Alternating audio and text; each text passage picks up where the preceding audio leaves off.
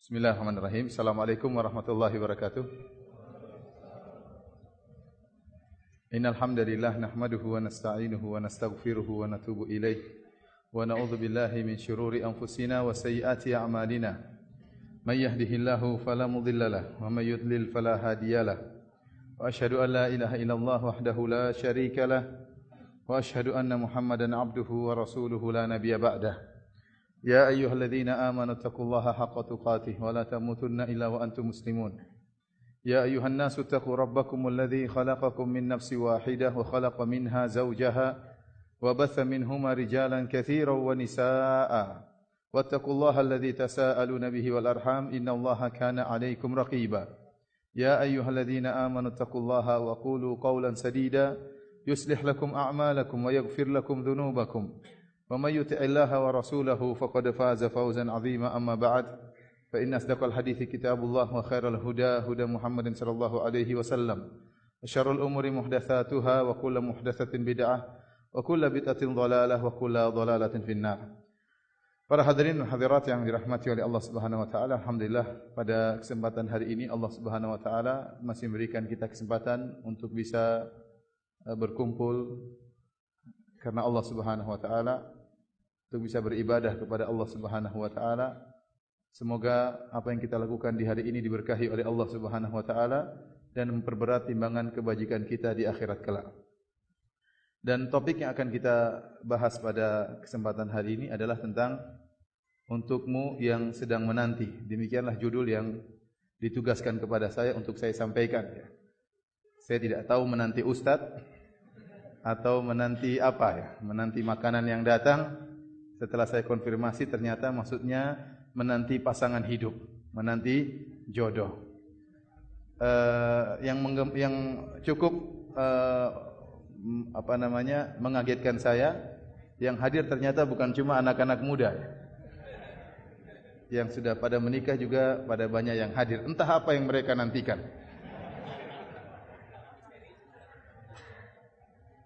InsyaAllah pada kesempatan hari ini ya, karena topiknya tentang menanti jodoh yang tak kunjung datang ya, atau sedang dalam masa pencarian, maka insyaAllah kita fokus tentang hal tersebut.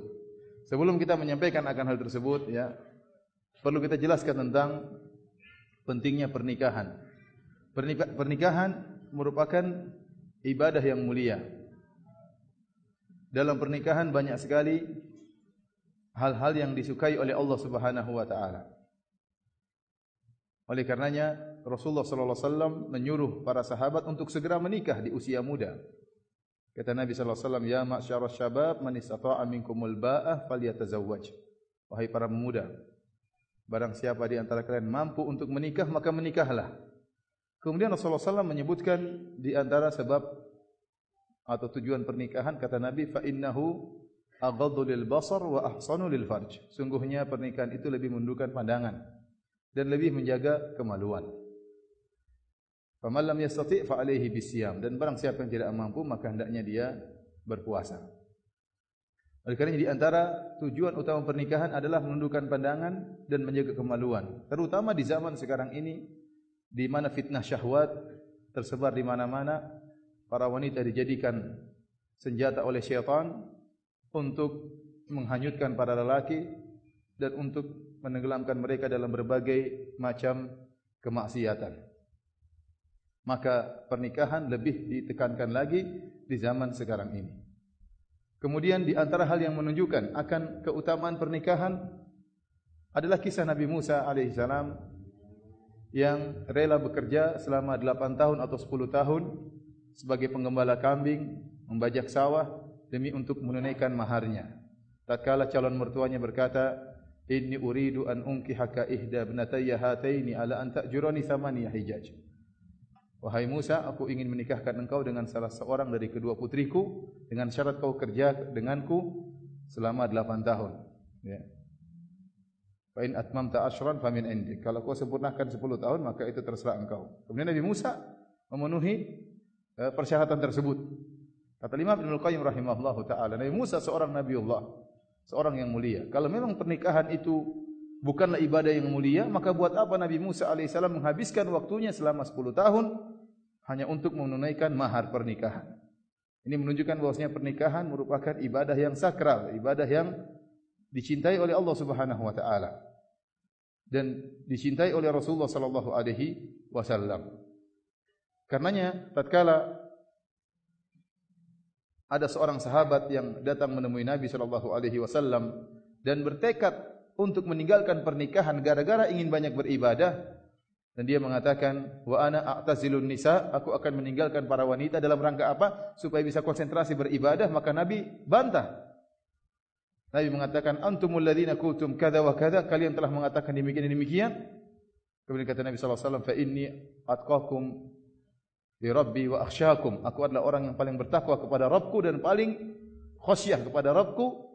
Wa ana atazawwajun nisa, dan aku menikahi para wanita. Kemudian setelah Nabi berkata, faman raghiba an sunnati falaysa minni, barang siapa yang benci dengan sunnahku maka bukan merupakan bagian dari golonganku. Karenanya para hadirin dan hadirat yang dirahmati oleh Allah Subhanahu wa taala, jumhur ulama berpendapat kalau ada dua lelaki, yang satunya menikah dan satunya tidak menikah. Satunya bujangan, fulan al-bujangi, ya. Bujangan dia. Atau istilahnya ada yang bilang apa? Jamblo, apa? Jomblo. Apa bedanya jomblo sama bujangan? Hah? Tidak menikah. Bedanya jomblo sama bujangan apa bedanya? Saya enggak tahu. Ada yang tahu bedanya? Ada yang bilang kalau bujangan enggak laku, kalau jomblo memang belum mau, ya. Wallahu alam, ya. Yang jelas, seandainya ada seorang lelaki yang dia bujangan dalam rangka beribadah kepada Allah, dia bukan bujangan dalam rangka bermaksiat, mengumbar syahwatnya, bukan. Tapi dalam rangka beribadah, dalam rangka untuk solat malam, dalam rangka untuk berjihad di jalan Allah, dalam rangka untuk berzikir, baca Al-Quran. Karena dia tahu bahwasanya kalau dia menikah, maka akan konsentrasi dia untuk beribadah berkurang. Maka dia membujang. Kemudian ada lelaki yang kedua, dia menikah.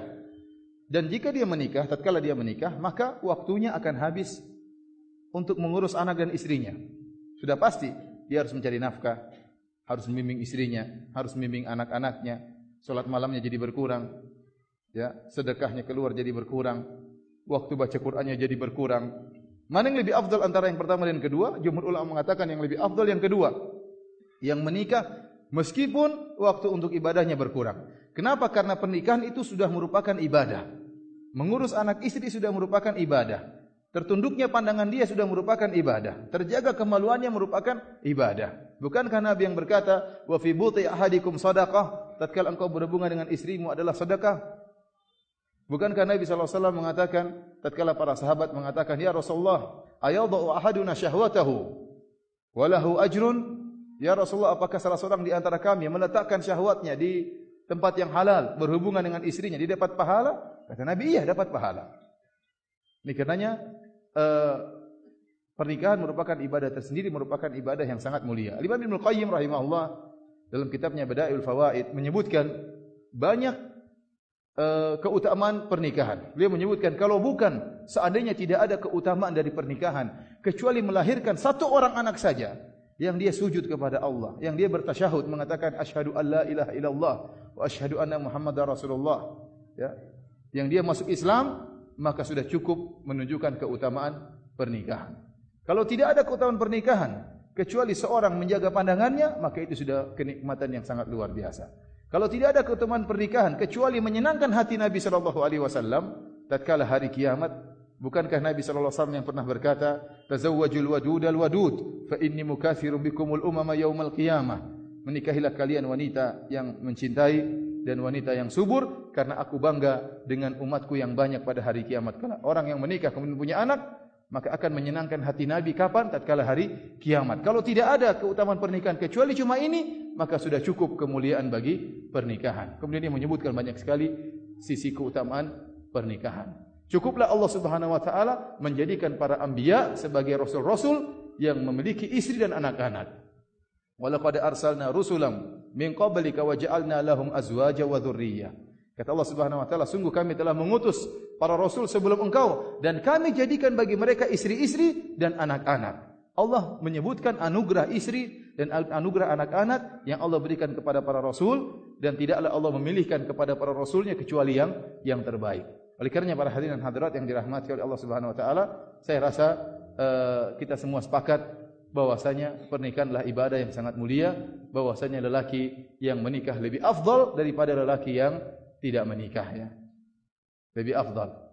Lebih afdal dari fulan al-bujangi ya. Lebih afdal. Ya. Para hadirin dan hadirat yang dirahmati Allah Subhanahu wa taala, karenanya kita akan berbicara tentang bagaimana cara kita memilih calon pasangan hidup kita ya. Calon pasangan hidup kita. Memilih calon pasangan hidup merupakan perkara yang sangat penting dan perkara yang sangat urgent dalam kehidupan kita. Yang sudah menikah sudah terlanjur ya sudah ya. Kita bicara yang belum terlanjur. Yang sudah terlanjur ya sudah. Berdoa kepada Allah. Semoga menjadi terbaik ya. Kenapa? Di antara tafsiran dari Ali bin Abi Thalib radhiyallahu taala anhu menafsirkan firman Allah Subhanahu wa taala, "Rabbana atina fid dunya hasanah wa fil akhirati hasanah wa qina adzabannar." Ya Allah, anugerahkanlah kepada kami kebaikan di dunia. Hasanatan fid dunya, kebaikan di dunia. Wa fil akhirati hasanah, dan berikanlah kepada kami kebaikan di akhirat. Wa qina adzabannar, dan jauhilah kami dari azab neraka jahanam. Ali bin Abi Thalib tatkala menafsirkan ayat ini mengatakan, hasanah fid dunya adalah istri salehah. Kebaikan di dunia adalah istri yang salehah. Dan azab di dunia adalah istri yang tidak salehah. Ini sungguh benar. Ya, benar atau tidak? Tidak tahu ya, Allah alam ya. Kalau istri salehah luar biasa. Nikmat hidup ini. Tenteram. Ya, punya istri yang kita pandang menyejukkan hati, menyedapkan mata, menghilangkan kesulitan hidup. Tapi kalau istri yang tidak salehah, ya, menambah beban, membuat stres. Kita lihat tambah stres kita. Beban yang kita pikul dari tempat kerja semakin berat. Begitu datang disambut dengan omelan. Begitu datang disambut dengan tuntutan, ingin beli ini, ingin beli anu, ingin ini, ingin itu. Ya. Maka sungguhnya istri yang tidak salehah merupakan azab. Terlebih-lebih lagi istri kita adalah calon atau pasangan hidup kita yang akan menemani kita dalam waktu yang lama. Dalam waktu yang lama. Kita tidak tinggal dengan seorang wanita setahun, 2 tahun. Bisa jadi kita tinggal bersama dia puluhan tahun. Bisa jadi sampai meninggal dunia. Oleh karenanya kalau kita diberi taufik oleh Allah Subhanahu wa taala untuk mendapatkan istri yang soleha, yang taat, yang menyenangkan, maka ini kebahagiaan yang ada di dunia. Surga dunia sebelum surga akhirat. Namun sebaliknya kalau kita diberi ujian oleh Allah dengan istri yang tidak soleha, istri yang suka membentak suaminya, suka mengangkat suaranya, banyak nuntut, tidak pernah qanaah, tidak mengetahui, tidak mengerti kondisi suami, maka ini azab di dunia, mengerikan. Azab di dunia. Oleh karenanya kita mohon kepada Allah Subhanahu wa taala agar kita diberikan kebahagiaan di dunia sebelum kebahagiaan di akhirat. Para hadirin dan hadirat yang dirahmati oleh Allah Subhanahu wa taala, Rasulullah sallallahu alaihi wasallam telah memuji istri yang salehah. Kata Rasulullah sallallahu alaihi wasallam, ya, "Idza razaqallahu 'abdahu imra'atan salihah faqad istakmala nisfa dinihi, falyattaqillaha fin nisfil baqi."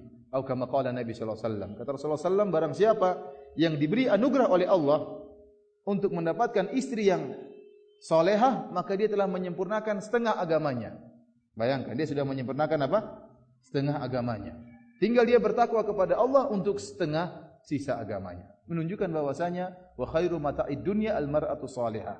Sebaik-baik perhiasan dunia ini adalah istri yang salehah. Makanya tatkala kita berbicara tentang kriteria calon istri kita atau kriteria calon suami, ya, maka nomor pertama adalah kesalehan. Ini adalah syarat mutlak, harus ada. Harus saleh dan harus salehah.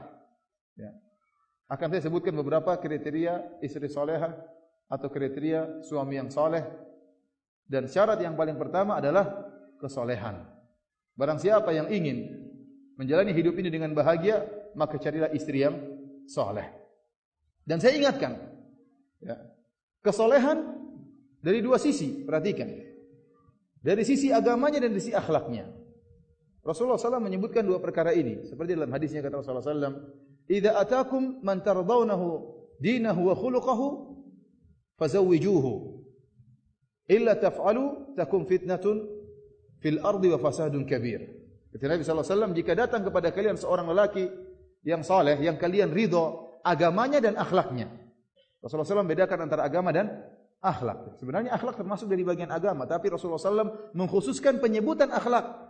Karena ini perkara yang penting. Kalau kalian ridho, suka dengan agama dan akhlaknya, maka nikahkanlah putri kalian dengan dia. Kalau kalian tidak lakukan, maka akan timbul fitnah dan akan timbul kerusakan yang besar. Fitnah di dunia dan kerusakan yang besar. Dari sini saya katakan bahwasanya masalah kesolehan kembali kepada dua perkara. Kesolehan dalam sisi agama artinya dia secara zahir dia adalah lelaki yang multazim atau seorang wanita yang multazimah, berjilbab, ya, rajin salat, ya, mungkin menghafal beberapa surat dari Al-Qur'an atau beberapa juz dari Al-Qur'an. Ya, ini tanda-tanda soleh secara zahir. Batinnya lihat akhlaknya. Lelaki pun demikian, seorang laki yang kemudian tampangnya soleh, misalnya penampilannya oke, ya. Dia misalnya bajunya sesuai dengan sunnah, ya. Dia misalnya penampilannya sesuai dengan sunnah Nabi sallallahu alaihi wasallam, rajin ke masjid, 5 waktu ke masjid, maka ini sudah modal besar, berarti dia soleh. Tinggal bagaimana akhlaknya itu penting. Akhlaknya itu penting, harus tahu bagaimana akhlaknya. Misalnya kita tanya tentang seorang wanita, kalau laki-laki mungkin akhlaknya kita tahu, tanya orang banyak bergaul dengan laki-laki ini. Tanya teman-temannya, bagaimana si fulan ini?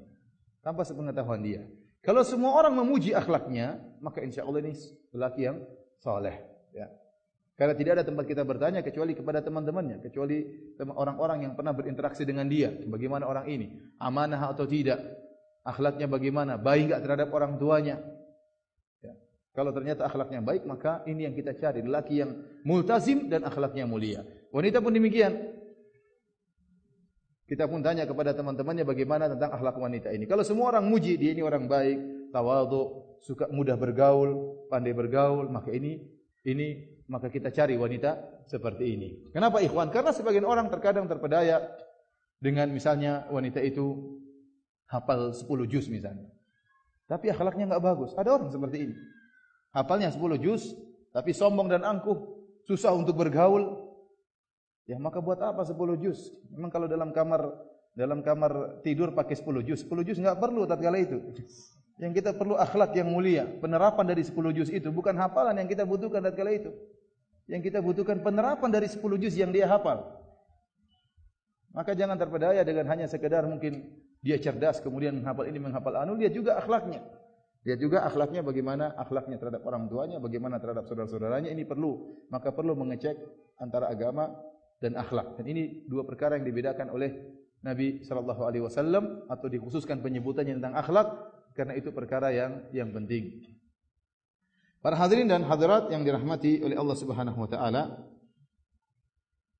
Ini yang pertama yang merupakan syarat utama adalah kesolehan baik dari laki maupun wanita. Dan yang kedua, ada hadis, saya lupa, ada hadis Rasulullah SAW bersabda, "Tunkahul mar'atu li arba." Wanita itu dinikahi karena 4 perkara. Limaliha wa li hasabiha wa li jamaliha wa li diniha fadhbar bi dzatid din taribat yadak. Kata Nabi SAW, wanita itu dinikahi karena 4 perkara. Karena hartanya, karena martabatnya, karena kecantikannya, dan karena agamanya. Maka hendaknya engkau mendapatkan wanita yang baik agamanya.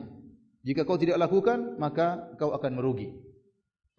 Di sini motivasi dari Nabi SAW untuk mencari wanita yang beragama. Fadhbar bidzatid din, carilah yang beragama. Ini yang menunjukkan bahwasanya sifat agama ini nomor 1. Lebih daripada harta, lebih daripada martabat, lebih daripada kecantikan.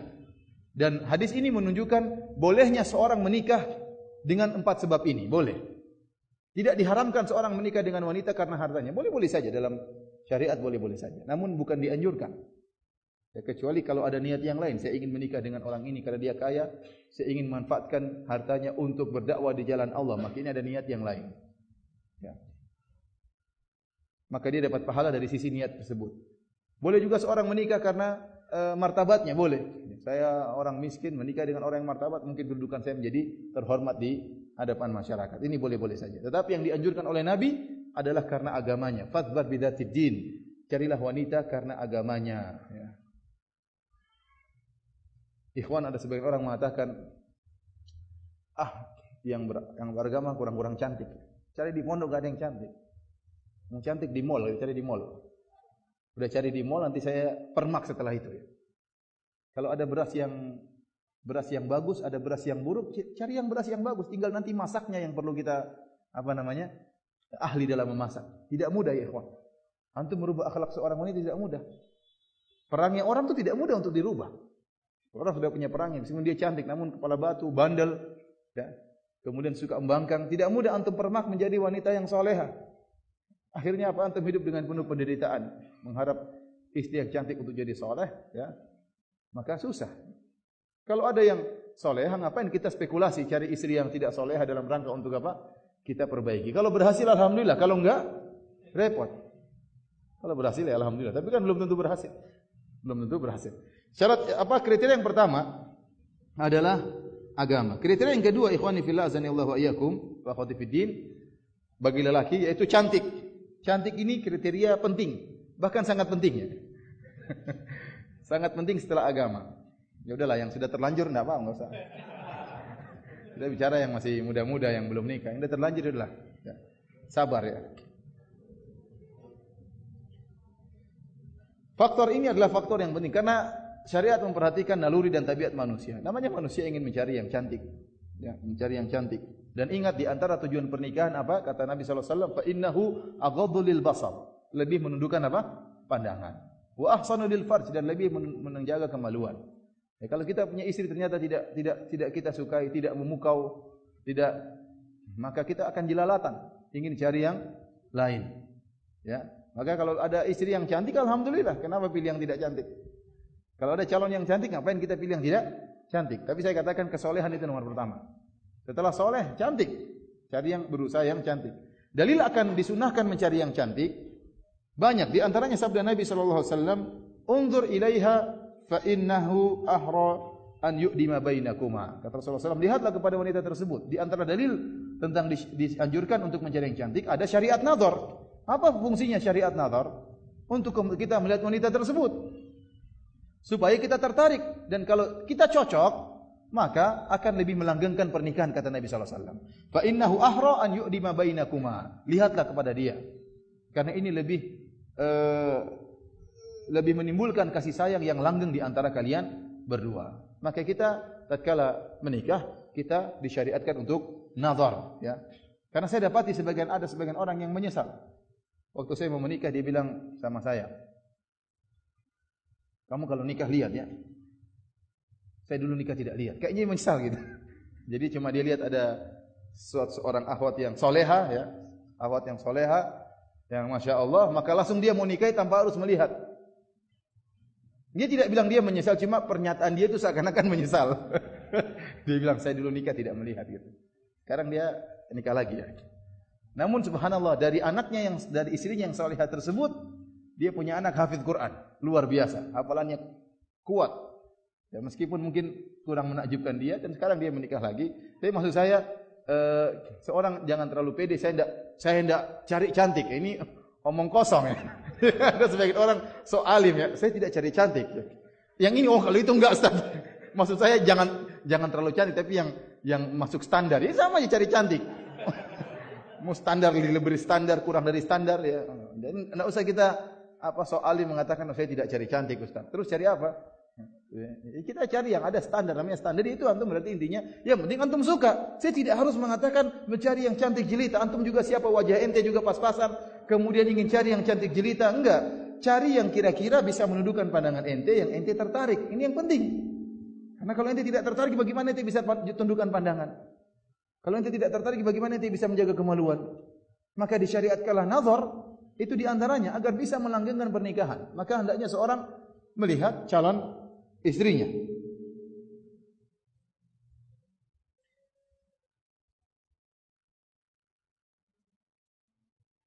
Ikhwani fillah wa akhwati fiddin, azanillahu wa iyyakum. Namun saya ingatkan, tatkala mencari wanita yang cantik, kita hendaknya ngaca ya. Artinya, karena ada seperti itu, ada ikhwan saya tahu orang seperti itu ya. Pede dia. pede mentang-mentang ini ada kejadian ikhwan ya, mentang-mentang kemudian misalnya dia punya kelebihan tertentu ya, saya tidak akan sebutkan ya. Kemudian dia suruh kakaknya mencari akhwat. Tolong cari akhwat yang cantik, coba lihat. Maka kakaknya pun nyari-nyari akhwat, mana yang paling cantik. Akhwat itu terheran, ini nyari apa ini? Nyari akhwat yang paling cantik. Buat siapa? Buat adik saya. Adiknya yang paling cakep? Enggak ternyata. Akhirnya apa? Subhanallah, ini kejadian nyata. Akhirnya akhwat-akhwat itu sepakat untuk menolak. Semuanya menolak, sepakat. Kerjasamalah mereka untuk menolak ikhwan ini. Akhirnya enggak jadi nikah sama seorang pun dari akhwat tersebut. Akhirnya menikah sama yang lain. Kenapa? Akhwat juga enggak suka seperti ini. Emang dia siapa? Memang dia bintang film atau dia foto model kemudian cari akhwat tercantik. Ya, cari yang wajar-wajar saja, enggak usah terlalu pede seakan-akan dia adalah orang yang paling top, orang yang paling ganteng kemudian mengutus orang untuk cari yang tercantik ya. Dia bilang ngaca, lihat diri Anda. Kalau Anda tampan ya bolehlah, ya, cari sekufu yang juga cantik sebagaimana ketampanan Anda. Tapi kalau Anda pas-pasan ya, oleh karena cari yang penting, saya katakan yang penting adalah Anda bisa suka. Kalau lihat punya hasrat, maka nikahilah. Yang penting dia solehah, kalau dilihat punya hasrat, maka nikahilah. Maka saya katakan kecantikan ada dua. Ada kecantikan yang ijma, disepakati oleh seluruh lelaki, dan ada kecantikan yang khilaf di antara para lelaki. Kalau ente cari kecantikan yang ijma, ini susah. Apalagi wajah ente pas-pasan. Carilah yang khilaf. Yang penting rojih menurut ente. Meskipun orang lain mengatakan tidak cantik, menurut ente rojih cantik enggak jadi masalah. Karena yang nikah adalah ente, bukan orang lain. Dari sini para ulama menyebutkan kalau lihat nazar, lihat langsung, jangan perwakilan. Ya, jangan mewakilkan orang untuk melihat. Kenapa? Mata orang berbeda-beda. Kecantikan itu relatif. Benar ini. Bisa jadi menurut orang lain biasa-biasa saja menurut saya. Menurut kamu biasa saja, menurut saya luar biasa. Maka jangan mewakilkan orang lain. Bisa dia bilang biasa-biasa saja. Antum enggak mau, dia yang masuk nanti. Dia yang maju. Ya, ente dikerjain sama dia. Oleh karenanya yang penting kalau ente mau nazar maka lihat langsung. Terus jangan jadikan pandangan wanita sebagai patokan. Ada sebagian ikhwan misalnya naksir sama seorang akhwat, maka dia suruh adik perempuannya tolong lihat cantik atau tidak. Ingat, pandangan wanita lain dengan pandangan kita. Pandangan wanita, kecantikan menurut dia berbeda dengan lelaki. Lelaki pandangannya dengan syahwat lain. Ya, kalau mata lelaki antara lelaki saja bisa berbeda, apalagi antara pandangan lelaki dengan pandangan wanita. Kalau adik kita bilang cantik, tapi ya kita lihat aja langsung. Dia asal dia ada kalimat cantik, dia bilang mungkin kurang begini, kita lihat langsung. Bisa jadi menurut dia kurang cantik, menurut kita apa? Cantik. Bisa jadi menurut adik kita cantik sekali, ternyata belum tentu cantik. Atau kita suruh ibu kita. Apalagi ibu kita yang milih, pandangan orang tua. Lain lagi. Lihat yang keibuan, ya lain lagi. Oleh karenanya saya katakan kalau mau nazar lihat langsung. Jangan mewakili orang lain kecuali ada halangan. Baik, kita akan berbicara tentang bagaimana cara menazar.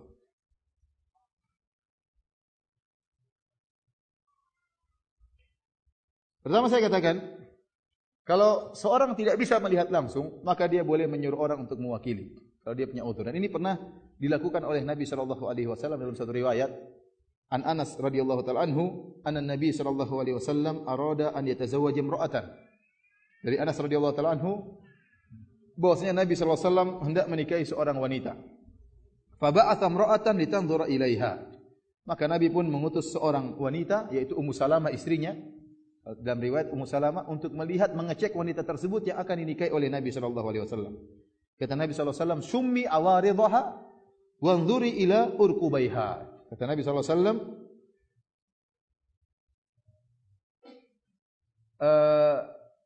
ciumlah mulutnya dan lihatlah urqubaiha.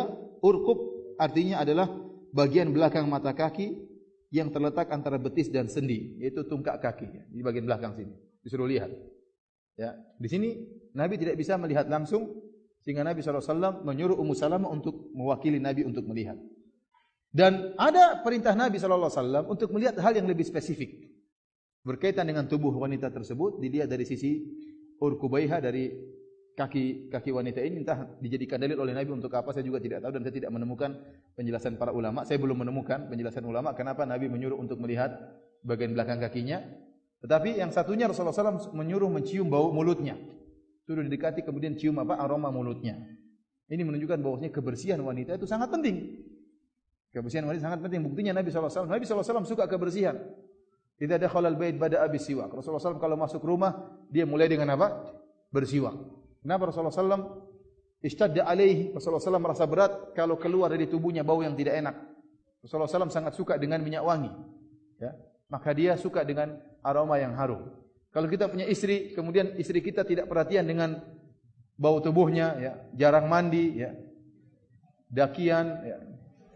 Kemudian ya, seperti itu, ya, bangun tidur tidak sikat gigi, langsung makan nasi goreng, ya. Gimana seperti ini? Hidup sama perempuan seperti ini bagaimana? Mau ngobrol, aku cinta padamu, ini keluar ini cinta padamu ini keluar sampai kita enggak, iya saya juga cinta kan. Ya, bagaimana mau enak di kehidupan kalau ternyata ababnya itu, kalau bahasa Jawa ya, ababnya, aromanya itu keluar, ya enggak enak. Maka Nabi menyuruh untuk mengecek bau mulutnya. Ini penting. Berarti kebersihan seorang wanita itu perlu. Dan kita bisa tanya sama adik kita misalnya, bagaimana si fulana? Rapi enggak kamarnya? Ini kan ukuran. Jorok enggak misalnya? Oh, rapi. Karena ada orang, saya dapati kasus orang minta cerai setelah lihat wanita tersebut cantik, wanita tersebut kemudian hafizah Quran, hafal Quran. Ini kasus nyata. Ternyata tidak cocok dari sisi kebersihan, tidak cocok. Tidak bisa dia. Ternyata wanita tersebut kurang bersih, mengatur tempat tidur kurang bersih, sementara sang lelaki sukanya yang bersih-bersih. Akhirnya minta cerai. Akhirnya ingin menceraikan istrinya gara-gara permasalahan ini. Oleh karena saya katakan di antara yang dicek oleh Nabi SAW adalah masalah kebersihan. Masalah kebersihan.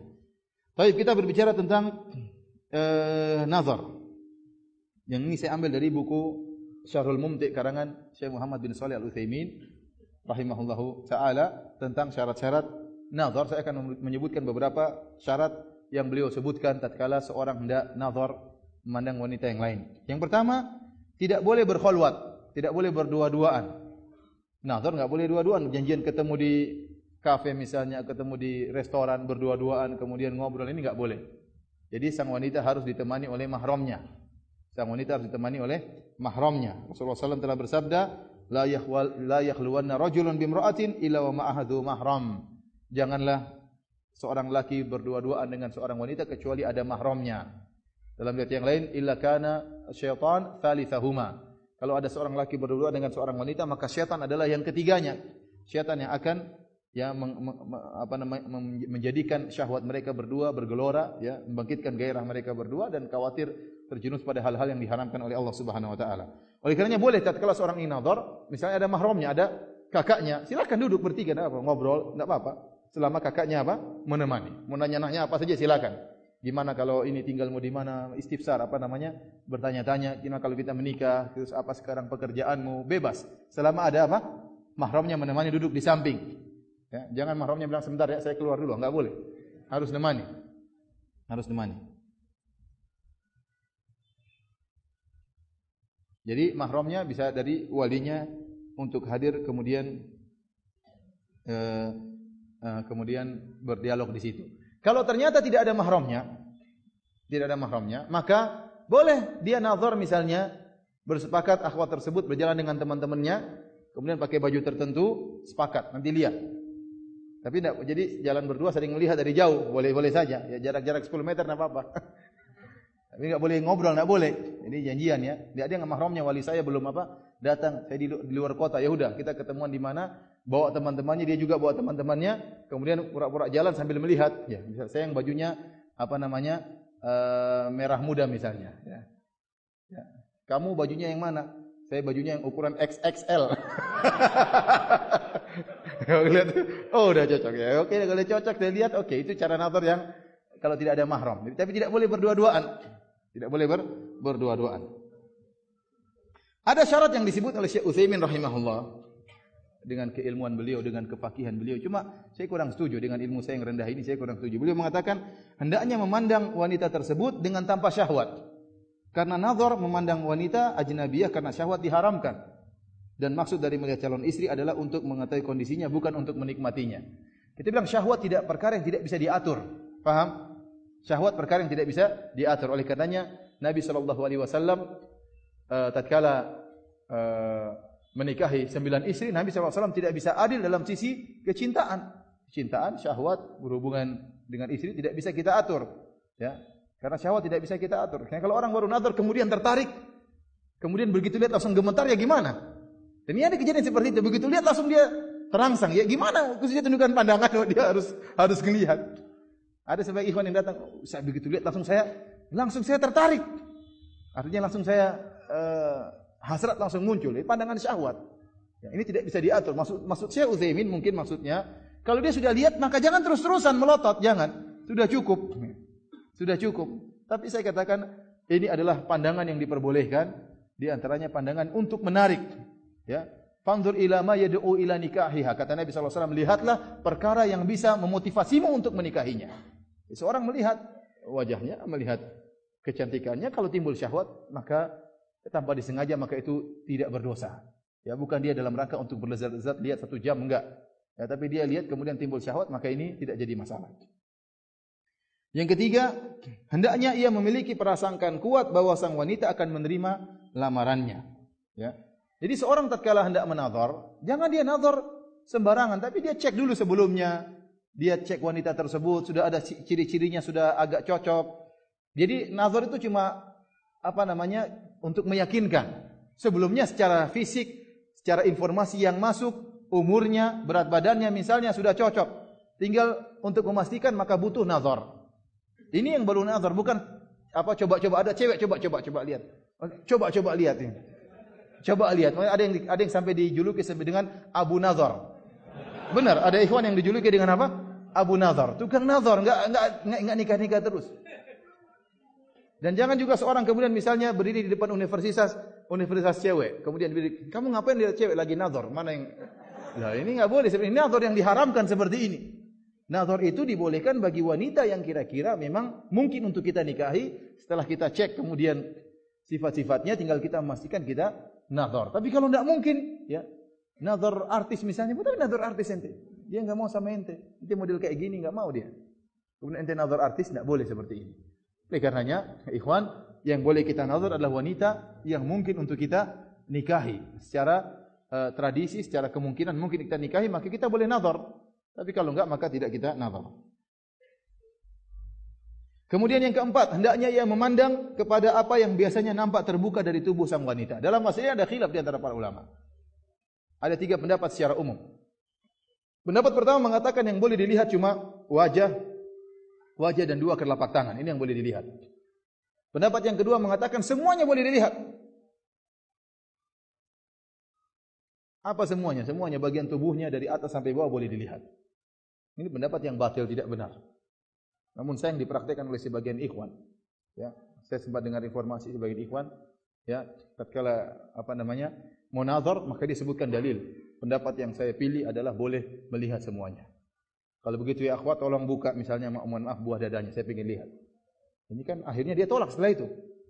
Ini kan memalukan, menghinakan akhwat tersebut. Kalau bilang ikhwan ente pengen lihat seluruhnya, lihat ayam, lihat seluruhnya.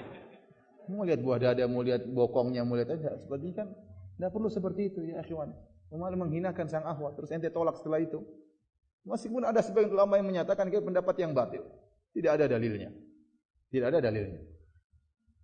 Kemudian yang pendapat yang kuat Allah alam bisawab, yaitu pendapat yang menggabungkan di antara keduanya, yaitu pendapat boleh melihat bagian wanita yang biasa terbuka tatkala dia bersama mahramnya. Apa yang bisa terbuka? Ya misalnya rambutnya, lehernya. Kalau seorang wanita di rumah bagaimana sih sama kakaknya, sama adik-adiknya? Dia pakai baju ya baju-baju biasa, bukan baju yang seksi-seksi, enggak, baju biasa. Artinya lengannya kelihatan, ya. Kemudian rambutnya kelihatan, lehernya kelihatan, betisnya kelihatan. Itu boleh dilihat. Ini pendapat yang dikuatkan oleh banyak ulama berdasarkan dalil yang ada. Oleh karena kalau antum nazar kemudian antum mengatakan kepada sang akhwat, tolong buka rambutnya, saya ingin lihat, maka saya harap sang akhwat membuka rambutnya, ya. Karena rambut juga berpengaruh. Rambut itu kecantikan tersendiri. Rambut itu adalah kecantikan tersendiri, ya. Misalnya dia lihat kemudian tahu-tahu rambutnya keribu, kan kadang-kadang dia tidak suka. Atau ternyata dia pingin suka rambut yang keribu, ternyata dibuka rambut lurus, dia tidak suka. Ya, oleh karenanya kalau buka rambutnya kemudian lehernya ini boleh-boleh saja, tangannya dilihat, lengannya ini diperbolehkan. Yang biasa terbuka tatkala dia bersama mahramnya itu boleh dilihat. Lebih dari itu tidak boleh. Lebih dari itu tidak boleh.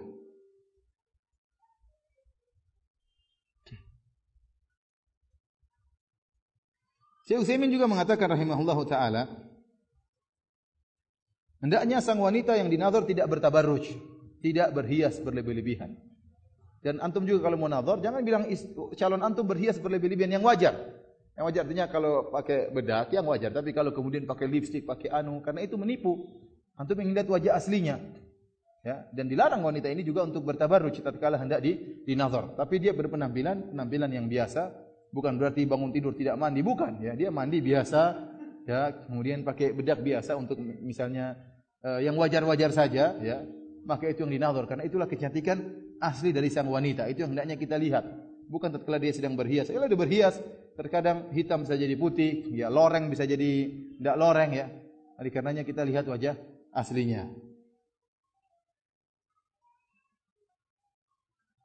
Lihat tadi kata Nabi SAW, "Idza khataba ahadukumul mar'ata fa in istata'a an yanzura minha ila ma yad'u ila nikahiha falyaf'al." Jika salah seorang dari kalian berkhitbah terhadap seorang wanita, melamar seorang wanita, maka jika dia mampu untuk melihat dari wanita tersebut apa yang memotivasi dia untuk menikahinya, maka lakukanlah.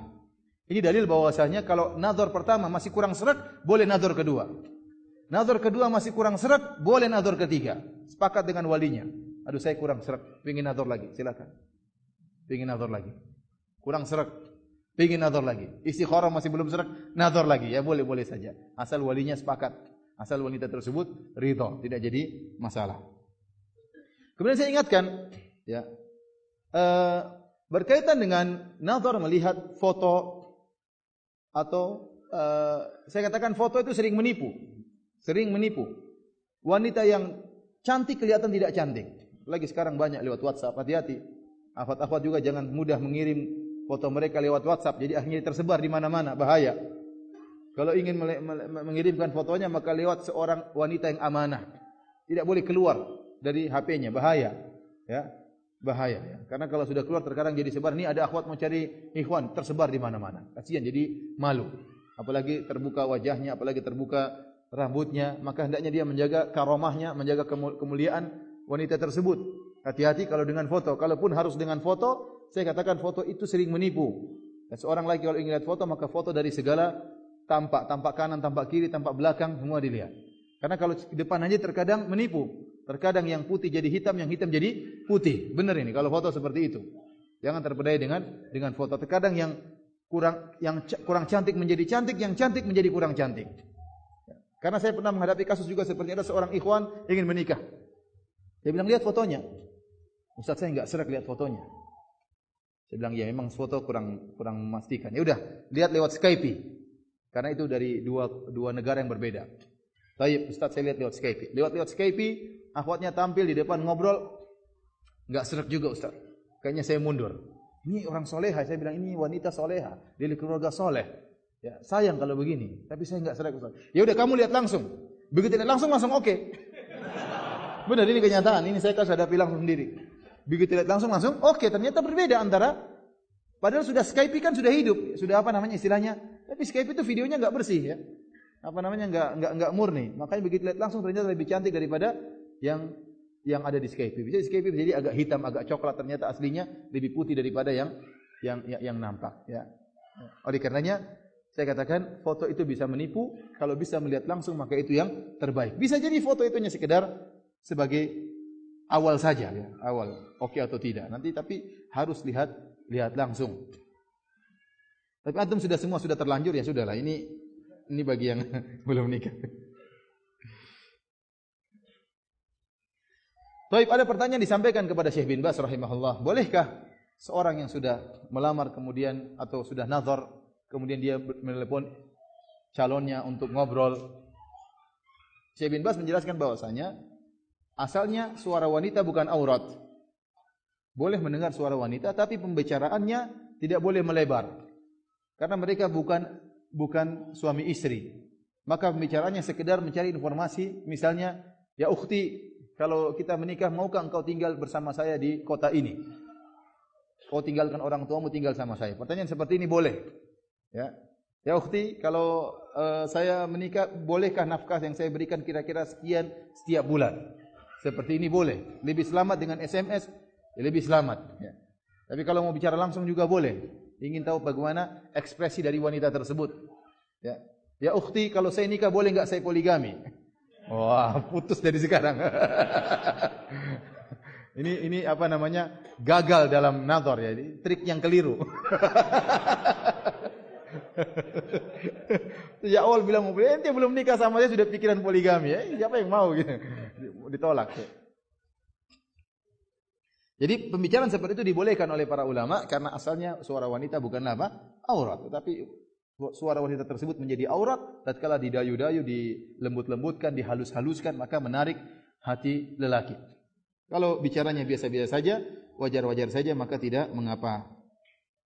Tapi para ikhwan dan akhwat yang dirahmati oleh Allah Subhanahu wa taala, sebagian salaf membenci untuk menikahi wanita terlalu cantik. Sebagian disebutkan oleh Al-Munawi ya, dalam kitabnya Faidul Qadir, dia menyebutkan bahwasanya sebagian salaf membenci menikahi wanita yang terlalu cantik. Kenapa? Wanita terlalu cantik terkadang membuat dia lalai dari beribadah, ya. Membuat dia bertukuk lutut di bawah istrinya, membuat dia dalam genggaman istrinya, tidak bisa berbuat apa-apa. Kenapa? Saking terpesona dengan istrinya. Akhirnya tatkala ada waktu harusnya berdakwah, dia tidak jadi berdakwah. Waktu untuk berjihad tidak jadi berjihad. Kenapa? Karena saking cinta kepada istrinya. Namun ini enggak ada dalilnya. Ini enggak ada dalilnya. Orang enggak dapat istri cantik, alhamdulillah, dan dia berusaha melatih apa? Menjaga agamanya, bisa semakin menundukkan pandangannya, semakin menjaga kemaluannya. Kemudian cari wanita yang memiliki sifat pemalu. Ini penting, sifat pemalu. Di antara kecantikan wanita adalah sifat pemalu. Sebagaimana laki di antara ketampanan lelaki adalah kejantanannya, keberaniannya, ketegasannya. Lelaki yang pelin-pelan enggak bagus. Laki-laki yang tegas ini yang kita perlukan. Dalam rumah tangga butuh lelaki yang tegas, yang punya keputusan yang jelas. Adapun pelin-pelan, bimbang, bingung, ini lelaki yang kurang bagus. Sebaliknya wanita dicari adalah wanita yang pemalu. Di antara kecantikan wanita adalah rasa malu yang dimilikinya. Oleh karenanya kalau antum nazar, antum bisa lihat wanita itu pemalu atau tidak. Kalau pas antum nazar dia malu-malu berusaha nutup wajahnya, wah ini Masya Allah, ini bagus. Ini malu. Oh, ini bagus. Tapi waktu antum nazar dilihat sama ente gini. Wah, ini ente yang malu-malu. Udah berhenti dari awal, berhenti. Karena ente pasti dalam genggaman dia setelah menikah. Tidak bisa berbuat apa-apa. Bertekuk lutut di bawah genggamannya. Jadi karenanya kalau dapat wanita pemalu maka ini yang terbaik. Para hadirin rahmati Allah Subhanahu wa taala, kita lanjutkan di antara sifat-sifat wanita yang hendaknya diperhatikan. Wanita tersebut ini kita berdasarkan hadis-hadis dalam hadis-hadis yang sahih yang disampaikan oleh Nabi sallallahu alaihi wasallam, hendaknya wanita tersebut sangat penyayang dan subur, mudah beranak banyak. Ikhwan kita sampai jam berapa? Pengajian sampai jam berapa? 5:30. 6 kurang 15. Tanya jawab setengah jam ya. Kita masih ada setengah jam. Baik, kita katakan hendaknya wanita tersebut sangat penyayang dan subur. Sebagaimana dalam hadis kata Nabi sallallahu alaihi wasallam, tazawwajul wadudal walud. Menikahilah wanita yang penyayang dan walud, subur. Dan subur. Dalam hadis dari Ma'qil bin Yasar, dia berkata, ja'a rajulun ila Nabi sallallahu alaihi wasallam, radhiyallahu ta'ala anhu, ada seorang lelaki datang menemui Nabi sallallahu alaihi wasallam dan dia berkata, Inni asabtu imra'atan dzata hasabin wa jamalin. Ya Rasulullah, aku menemui seorang wanita, mendapati seorang wanita yang cantik dan juga bermartabat tinggi. Orangnya cantik dan martabatnya tinggi. Wa innaha la talid, akan tapi dia tidak punya anak, tidak bisa punya anak. Afa atazawwajuha, apakah saya menikahi wanita ini? Kata Nabi sallallahu alaihi wasallam, la, jangan. Kemudian dia datang lagi menemui Nabi kedua kali karena melihat wanita, dia tertarik dengan wanita tersebut, cantik. Maka dia mengatakan, apakah saya menikahi wanita seperti ini? Kata Nabi sallallahu alaihi wasallam, la. Kemudian datang ketiga kalinya, Rasulullah SAW mengatakan la, mengatakan jangan. Kemudian Rasulullah SAW bersabda, tazawwajul wadudal walud fa inni mukathirun bikumul umama. Hendaknya kalian menikahi wanita yang penyayang dan subur. karena aku bangga dengan jumlah yang banyak di hadapan umat-umat yang lain. Tentunya untuk mengetahui seorang wanita subur atau tidak, ya maka ya bisa melihat dari kerabatnya, dari adik-adiknya, dari kakak-kakaknya, dari jumlah saudara dia berapa, kakak dia punya anak berapa, adiknya punya anak berapa, maka akan nampak subur wanita tersebut. Bukan berarti tidak boleh menikahi wanita yang tidak punya anak, ya. Kita katakan boleh-boleh saja, ya. Terutama wanita tersebut mungkin punya kelebihan tersendiri, ya. Atau mungkin dijadikan misalnya istri kedua misalnya, ya. Kembali kepada lelaki dan kembali kepada sang wanita tersebut. Kalau ridho silakan nikah. Ya, tapi kalau ada wanita yang subur, maka kita lebih mengutamakan wanita yang subur. Wallahu a'lam bishawab.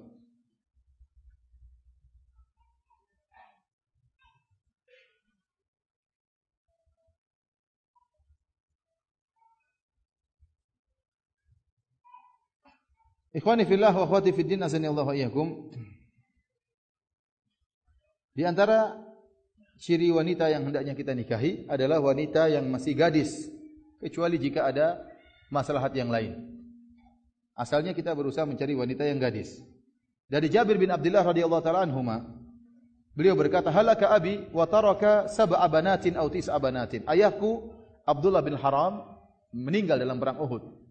Dan dia meninggalkan saudari-saudariku 7 orang wanita atau 9 orang wanita. Jadi dia punya saudari-saudari yang sebaya dengan Jabir bin Abdullah sekitar 7 orang wanita atau 9 orang wanita. Mungkin adik-adiknya mungkin. Fatazawwajtu imra'atan sayyiban, maka aku menikahi seorang wanita janda. Wanita janda. Faqala li Rasulullah sallallahu alaihi wasallam, maka Rasulullah sallallahu bertanya kepadaku, "Tazawwajta ya Jabir? Kau sudah menikah wahai Jabir?" Faqultu na'am. Aku katakan aku sudah menikah. Rasulullah sallallahu bertanya lagi, "Bikran am sayyiban?" Kau menikahi wanita perawan atau wanita janda? Qultu bal sayyiban, aku menikahi wanita janda.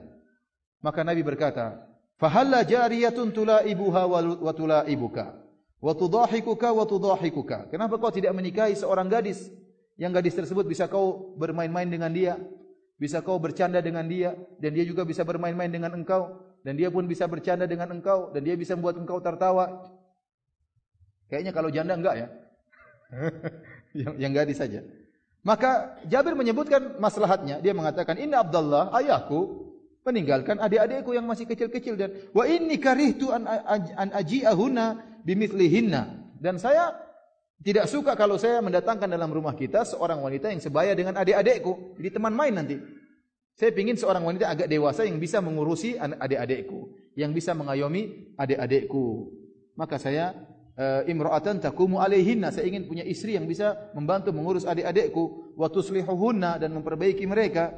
Faqala barakallahu laka aw qala khairan, maka Nabi pun mendoakan Jabir.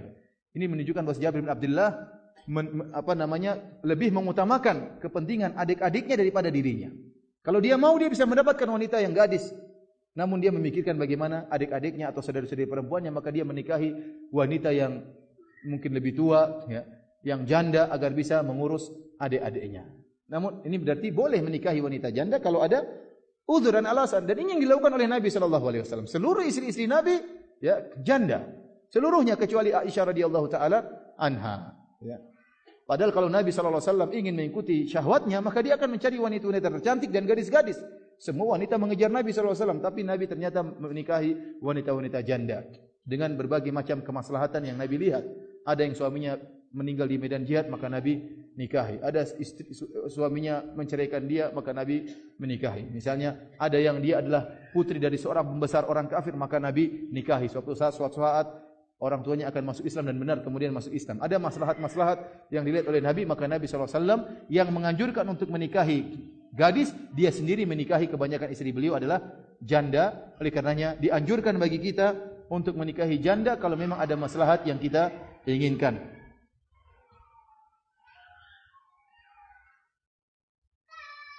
Dan ditinjau dari sisi rasa cinta, ya. Jadi janda dan gadis ini ada kelebihan masing-masing.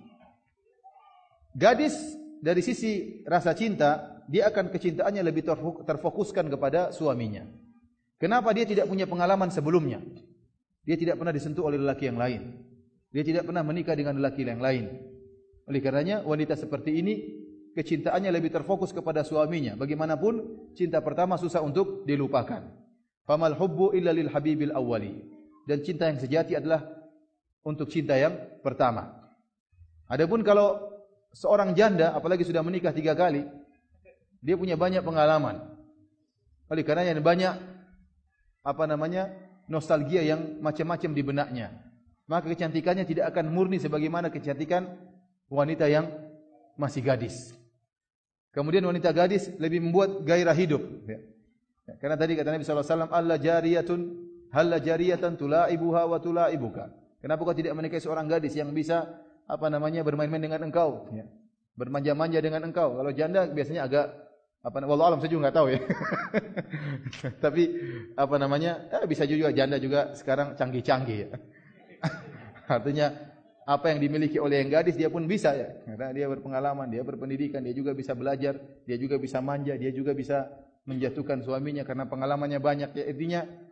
Intinya yang paling penting adalah melihat kemaslahatan ya. Tapi saya katakan di antara keistimewaan wanita gadis, kecintaannya bisa terfokus kepada suaminya. Terutama gadis pingitan yang tidak pernah disentuh oleh para lelaki, tidak pernah pacaran, maka ini yang terbaik. Semakin dia tidak mengenal lelaki, maka itu yang terbaik bagi seorang suami.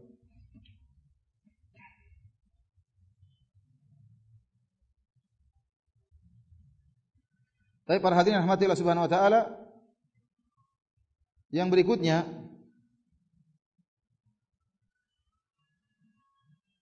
hendaknya wanita tersebut berasal dari keluarga baik-baik dan dikenal dengan sifat qanaah. Ini kriteria yang sangat penting. Antum kalau menikah, carilah calon mertua antum itu orang yang sudah kenal agama, apalagi sudah ngaji. Ini sangat penting. Dari keluarga baik-baik. Karena perangai calon istri kita sangat berpengaruh dengan biahnya, dengan lingkungannya, dengan rumahnya. Kalau rumah tersebut dikenal rumah orang-orangnya dermawan, insya Allah istri kita juga dermawan. Kalau rumah tersebut dikenal dengan anggota rumah tangganya misalnya mandiri, maka istri kita juga mandiri. Kalau hidupnya sederhana, meskipun kaya raya, istri kita pun akan demikian. Hidupnya biasa sederhana. Tapi kalau antum dengan modal terbatas, kemudian nekat menikahi seorang wanita karena jatuh cinta, ternyata wanita tersebut hidup dalam kehidupan yang mewah, suka berfoya-foya, maka siap mampus ente. Karena begitu nikah dia akan terbiasa dengan kehidupan yang merubah kebiasaan dia menjadi hidup mewah, menjadi hidup sederhana seperti antum tidak mudah.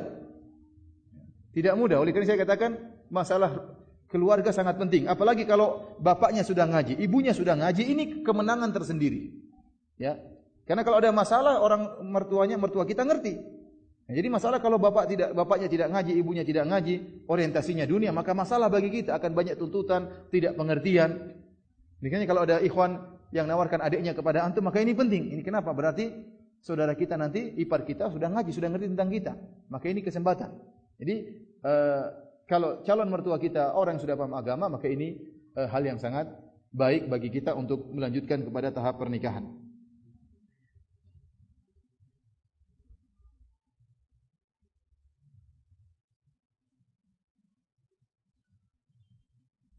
Yang berikutnya saya ringkas saja ya. Sebenarnya penjabarannya panjang, cuma saya ringkaskan aja karena saya sudah menulis buku tentang masalah ini ya. Kriteria calon istri ya, idaman ya. Antum bisa lihat buku kecil, buku saku ya kecil, antum baca sedikit sudah bisa selesai. Ciri berikutnya, hendaknya wanita tersebut cerdas. Antum jangan cari istri yang bahlul. Jangan. Karena pernikahan itu bukan cuma hubungan senggama, bukan cuma hubungan intim dalam kehidupan rumah tangga. Kalau antum sudah lama menikah, hubungan intim mungkin seminggu 2 kali, seminggu 3 kali ya. Bahkan terkadang kalau sibuk tidak sering ya. Artinya yang lebih utama adalah masalah komunikasi antara suami dengan istri. Apakah nyambung atau tidak? Kalau istri ente bahlul, ente bikin lucu dia tidak ketawa. Dia bilang apa tadi mas? Aduh, orang lain sudah cekakaan dia tidak ngerti. Repot seperti ini. Ente berbicara tidak nyambung, sehingga ente harus menurunkan level ente untuk berbicara dengan dia. Padahal kita butuh teman hidup yang untuk kita curhat, untuk kita ngobrol. Ya. Maka cari kalau wanita tersebut cerdas, maka ini baik. Dia lebih mudah pengertian. Kenapa? Karena cerdasnya otaknya kita kasih isyarat, dia sudah paham. Tapi kalau dia bodoh, susah antum jelaskan enggak ngerti-ngerti. Dikasih isyarat enggak ngerti-ngerti, harus langsung, harus tembak. Oh susah seperti ini. Padahal wanita yang baik kalau kita kasih isyarat dia ngerti, itu wanita yang baik, bukan kita tembak, bukan kita marah-marah langsung. Tapi kalau dia enggak ngerti, susah. Akhirnya kita kadang-kadang agak keras dalam bersikap. Oleh karena saya katakan itu di antaranya nazar. Tatkala antum nazar, antum bisa ngobrol dengan dia, bicara tentang suatu permasalahan untuk melihat wawasannya, boleh. Bagaimana tentang ini, bagaimana tanggapan dia tentang suatu permasalahan, bagaimana tentang masalah ini. Kalau dia ngobrol, dia bicara, akan kelihatan pintar atau tidak, enak atau tidak dia ngobrol. Tentunya tadi saya katakan ditemani oleh mahramnya, ditemani oleh walinya. Jadi boleh antum ajak ngobrol untuk mengukur kecerdasannya. Tapi kalau enggak nyambung-nyambung, aduh jangan. Kasihan nanti antum menderita, dia juga menderita. Ya. Dia ajak ngobrol tidak nyambung, repot. Ya. Kalau orang cerdas, dia akan bisa ngomong. Candaan dia pun bernilai, bukan orang bodoh candaan yang ke arah porno, candaan yang ke arah buruk-buruk, menjelek-jelekan orang lain, itu candaan orang bodoh. Tapi kalau orang cerdas candaannya lain, ya, lain. Oleh karenanya cari istri yang bisa menyimbangkan kecerdasan antum. Terlalu pintar juga repot. Kalau ternyata istri antum lebih pintar, boleh atau tidak? Bolehlah untuk berbaiki keturunan. Tapi jangan dia terlalu di bawah. Yang kira-kira seimbang. Dia pintar alhamdulillah ya. Ya, tapi jangan terlalu pintar juga karena enggak nyambung sama ente, kasihan dia. Ya. Ini di antara perkara yang penting, cari istri yang enak untuk diajak ngobrol.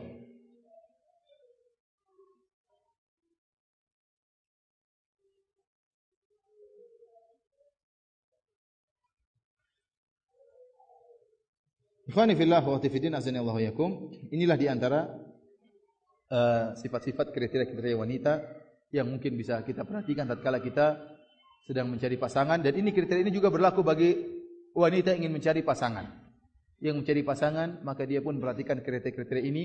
Yang paling penting adalah soleh, ketampanan juga boleh diperhatikan, kemudian kesolehan itu yang paling utama, ya, kecerdasan ini juga diperhatikan, ya. Akan tapi para hadirin dan hadirat yang dirahmati oleh Subhanahu wa taala, saya ingatkan, mencari istri yang memenuhi 7 persyaratan ini semua tidak mudah. Ini teori. Kalau ada yang bisa mendapatkan wanita yang soleh, solehah, hafal Quran, cantik, akhlaknya baik, Masya Allah, orang kaya, kemudian apa lagi? Cerdas, kemudian subur. Wah, ini luar biasa. Bidadari surga sebelum bidadari dunia sebelum bidadari surga. Tetapi kenyataannya susah mencari wanita seperti ini. Betapa sering kita ketemu dengan teman-teman kita yang pasang persyaratan, istri saya harus begini. Cari setahun enggak dapat. Enggak serak terus. Cari 2 tahun enggak dapat. 3 tahun enggak dapat. Akhirnya dia bilang apa? Yang penting perempuan. Aduh, stres enggak dapat. Ya, seorang ingat, di dunia tidak ada yang sempurna. Tidak ada yang sempurna. Kalau tidak mendapatkan wanita yang nilainya 9, cari yang 6,5, tidak apa-apa. Yang penting dia wanita, yang penting dia soleha, ya. Jalani kehidupan ini. Jangan yang terlalu idealis. Ente saja tidak ideal. Ngapain cari yang ideal? Tidak sulit untuk mendapatnya. Kalau dapat alhamdulillah, tapi kenyataannya sulit untuk mendapatkan wanita yang sempurna dari segala sisi. Pasti ada kekurangannya. Kemudian saya ingatkan kepada para akhwat, ya. Dia berhak untuk memilih-milih, boleh. Tapi jangan terlalu beri banyak pilihan. Kalau ada ikhwan yang soleh, zahirnya soleh, kemudian ditanya tentang orang lain, dia adalah seorang yang baik agamanya, akhlaknya baik. Mungkin tidak terlalu kaya, terimalah. Mungkin tidak terlalu tampan, tapi suka. Yang penting suka, jangan enggak suka. Orang lelaki ini tidak tampan sekali, namun tatkala anti melihatnya, anti tertarik. Okelah. Masuk standar. Ini terimalah pernikahannya. Karena betapa banyak wanita yang terlalu milih-milih juga akhirnya tidak menikah-nikah. Akhirnya jadi perawan tua. Kasihan kalau sudah menjadi perawan tua. Akhirnya terkadang aneh-aneh sifatnya. Karena dia terkadang mengalami penyakit rohaninya terganggu gara-gara mengalami seperti ini. Maka saya katakan baik pada para wanita, demikian juga kepada wali-walinya, ya, boleh kita mencarikan lelaki yang terbaik buat anak kita. Tetapi untuk mencarikan lelaki yang terbaik tersebut terkadang tidak bisa kita dapatkan seorang lelaki yang sempurna. Maka kita cari lelaki yang intinya sesuai dengan standar, yang penting soleh, wajahnya disukai oleh putri kita, kemudian dia bekerja, yang menunjukkan dia orang amanah, maka nikahkan dengan putri kita, jangan kita tolak. Ingat sabda Nabi sallallahu alaihi wasallam, "Idza ja'akum man tardawna dinahu wa khuluquhu fazawwijuhu." Kalau telah datang seorang laki yang kalian ridha agamanya dan kalian ridha tentang akhlaknya, maka nikahkanlah dia. Illa taf'alu, jika kalian tidak lakukan, takun fitnatun wa fasadun kabir. Maka akan timbul fitnah, ya, dan akan menimbulkan fasadun kabir, yaitu kerusakan yang besar di atas muka bumi ini. Maka hendaknya seorang wali bertakwa kepada Allah Subhanahu wa taala, berusaha segera menikahkan putri-putrinya, jangan sampai putrinya akhirnya tidak menikah-nikah. Karena kita juga menghadapi kasus seperti ini, ya, seorang akhwat, ya, karena dia merasa cantik, agak cantik memang. Ada yang datang ikhwan sudah lulusan Madinah ditolak. Ada datang ikhwan lagi, ini maunya yang S2, ditolak lagi. Akhirnya sekarang sudah agak tua, enggak laku-laku. Bingunglah bapaknya, tolong carikan suami buat putri saya. Siapa yang mau carikan putri Anda seperti itu? Nolak-nolak. Ya. Akhirnya tersebar di kalangan para ikhwan ini, akhwat suka nolak. Ya. Ummu nolak, ya. Suka nolak. Jadi siapa yang mau maju sama perempuan seperti ini? Ya. Ini akhlak yang buruk. Berarti seleranya seperti apa? Padahal yang maju-maju juga ya tidak jelek, tapi maksudnya ya tidak tampan juga, enggak ya. Ya, tapi ya pas-pasan lah, maksudnya standar ya. Oleh karenanya kenapa dia nolak? Akhirnya apa? Yang menderita kasihan dia sekarang tidak dapat suami hingga saat ini. Kemudian para wanita yang memiliki kekurangan, misalnya mandul, tidak bisa punya anak, misalnya umurnya sudah tua, apalagi kalau sudah seperti ini, jangan terlalu pasang kriteria yang tinggi. Ya. Bahkan kalau dia memang ingin mencari pahala, dia menjadi istri kedua juga tidak jadi masalah. Daripada kemudian dia 40 tahun tidak punya suami, tidak ada yang mengayomi dia, ya. Ada wanita seperti itu, ya. Dia subur namun sudah 40 tahun, ya. Tidak ada yang kunjung datang, ya sudah. Maunya dia menjadi istri pertama, ya. Gadis-gadis masih banyak. Iya. Kemudian dia harus jadi istri pertama kan susah, ya. Mending dia nikah sama seorang laki, kemudian dia punya anak, hidup sebagaimana wanita-wanita yang lain. Seorang wanita punya syahwat, ya, ingin dilembuti oleh seorang lelaki, ya. Maka masing-masing jangan terlalu ego, lihat kemaslahatan dirinya, ya. Mana yang lebih maslahat bagi dirinya, baik lelaki maupun wanita. Wallahu a'lam bishawab. Mungkin sampai di sini saja yang saya sampaikan. Kalau ada yang mau bertanya, saya persilahkan.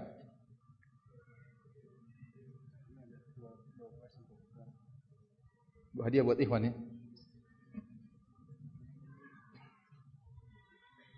Ada 2 buku hadiah buat ikhwan yang bisa menjawab yang bisa menjawab pertanyaan atau gimana?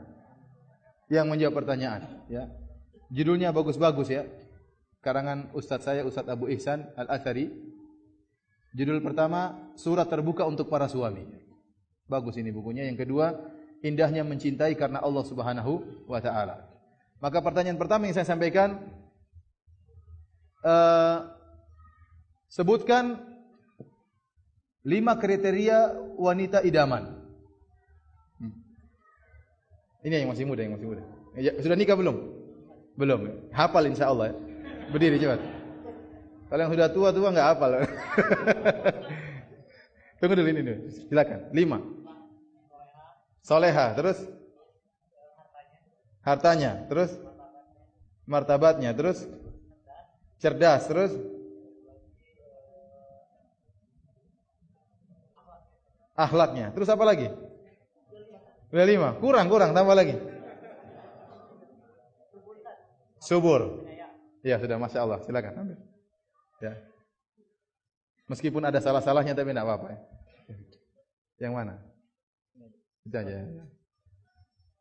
Siapa yang bisa sempurnakan sampai yang 7? Hah? Antum? Tidak boleh salah, ya. Baik, berdiri. Apa ciri-ciri istri idaman? 7. Yang pertama soleha. Yang pertama soleha. Yang kedua? Yang kedua cantik. Yang kedua cantik, Masya Allah. Bukan yang pertama itu? Yang ketiga? Yang ketiga, cerdas, Ustadz. Cerdas. Cerdas, ya. Yang keempat? Pemalu. Ya, bolehlah. Yang kelima? Yang kelima subur. Subur. Yang keenam? Kekayaannya. Ya. Saya tidak sebut kekayaan dalam buku saya. Oh iya dah. Yang keenam? Yang keenam keluarganya. Keluarganya baik. Yang ketujuh? Yang ketujuh masih gadis. Masih gadis, Masya Allah. Mudah-mudahan dia anugerahi istri yang soleha. Masya Allah. Sudah nikah belum? Oh, belum, benar kan? Belum. Yang lain sudah terlanjur.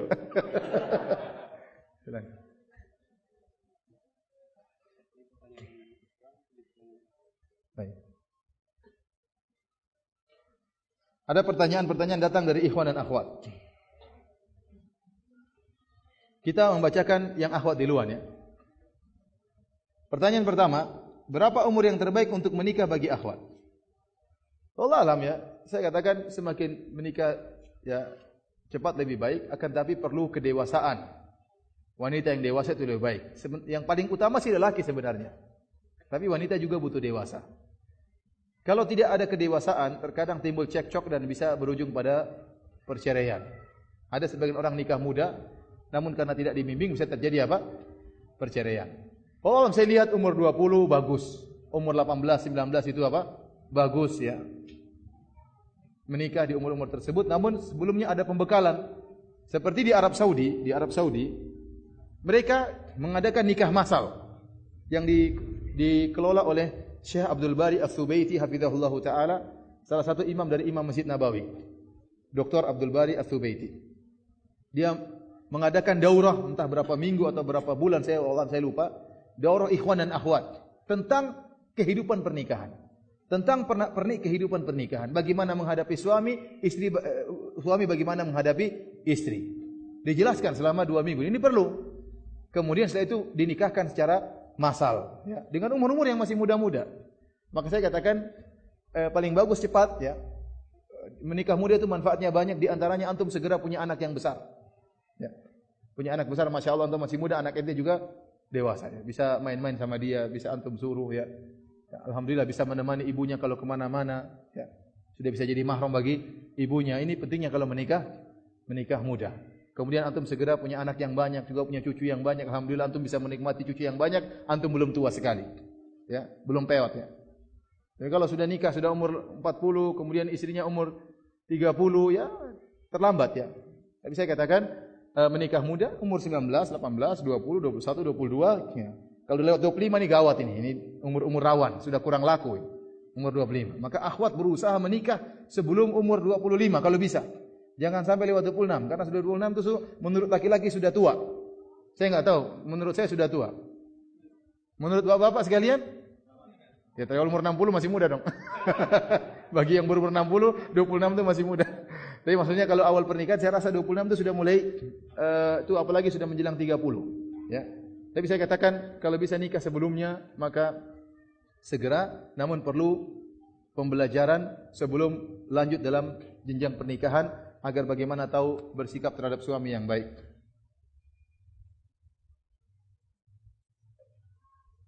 Saya seorang lelaki umur 21 tahun dan sudah kuliah dan sedang kuliah. Insyaallah 1 tahun lagi atau setelah lulus kuliah ingin menikah. Pertanyaan saya, bagaimana cara pernikahan yang syar'i?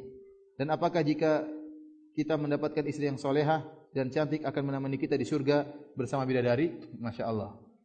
Ini belum nikah sudah mikir bidadari, Masya Allah. Kata orang, nikmati dulu bidadari dunia sebelum bidadari apa? Akhirat. Biar bisa membandingkan ya. Jadi nikah dulu, nanti masalah bidadari insya Allah kalau antum bertakwa, Masya Allah antum akan mendapatkan bidadari. Kalau istri antum soleha akan menjadi ratu bidadari. Akan menjadi ratu bidadari di akhirat kelak. Cara pernikahan yang syar'i sebagaimana dijelaskan dalam ya, menikah dengan cara yang syar'i ya, tadi ta'aruf, kemudian nazar, ta'aruf ketemu walinya, kemudian melangsungkan akad nikah, kemudian walimah, kemudian selesai ya.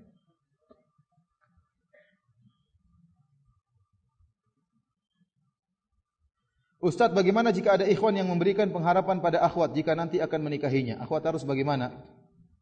Jika ada ikhwan lain ternyata ada ikhwan lain saat penantian yang lebih dulu melamarnya, bagaimana yang harus akhwat tentukan? Wah, ini Masya Allah ini. Jadi ada ikhwan yang janji mau nikah, tapi janjinya belum, masih lama enggak datang-datang. Ternyata ada ikhwan lain ya yang lebih siap dan sudah siap akan menikah segera. Wah, ini repot juga kalau begini. Saya tidak bisa menjawab dengan secara karena kasusnya berbeda. Ikhwan yang datang nih bagaimana modelnya juga. Sementara ikhwat yang janjikan juga bagaimana modelnya juga. Ya, tidak bisa kita pastikan karena ini kasus per kasus, tidak bisa kita jawab secara umum ya. Namun saya katakan kalau memang dia tertarik sama ikhwan yang pertama, sampaikan kepada dia. Ya akhi, saya ingin kau kalau penuhi janjimu. Kalau kau tidak, mohon maaf kalau saya menikah dengan laki yang lain. Perlu ketegasan. Laki yang baik dia tegas. Dia bisa mengambil keputusan. Tapi kalau dia mbalelo, oh gini, oh ini enggak beres seperti itu. Iya. Kalau laki-laki yang baik dia tegas. Oke, saya siap. Dia berani bertanggung jawab. Sudah janji berani bertanggung jawab. Sejak awal saja sudah ingkari janji, apalagi tatkala sudah menikah. Repot. Karena ditagih kalau dia benar-benar serius, dia akan maju dengan apapun resikonya. Kalau dia tidak serius maka tinggalkan. Ada ikhwan yang siap, kenapa kita tolak ikhwan ini? Ya, tidak perlu disebutkan ikhwannya, tidak usah mengatakan ada laki-laki lain yang maju, jangan, karena akan terjadi pertikaian antara laki tersebut dengan ikhwan ini. Tapi bilang aja kalau kau tidak sanggup saya akan menikah dengan laki yang lain. Seperti itu. Tidak perlu disebutkan ikhwannya.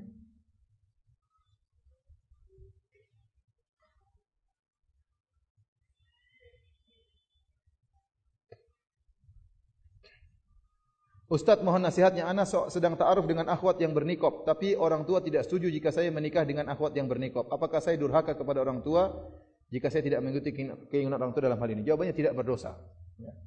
Masalah pernikahan kembali kepada kita. Masalah wanita yang kita sukai kembali kepada kita. Orang tua berhak mengarahkan namun bukan mengambil keputusan.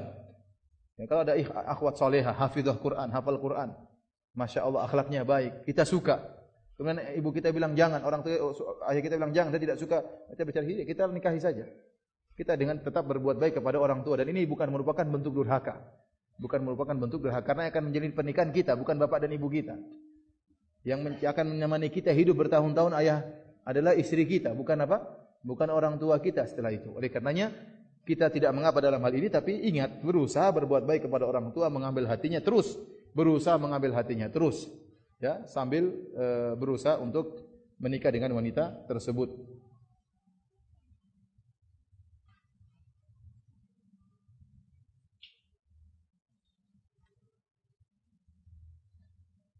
Ustadz, bagaimana hukumnya jika ada suami yang jarang menafkahi batin istrinya? Artinya tidak berhubungan dengan istrinya dengan alasan sibuk.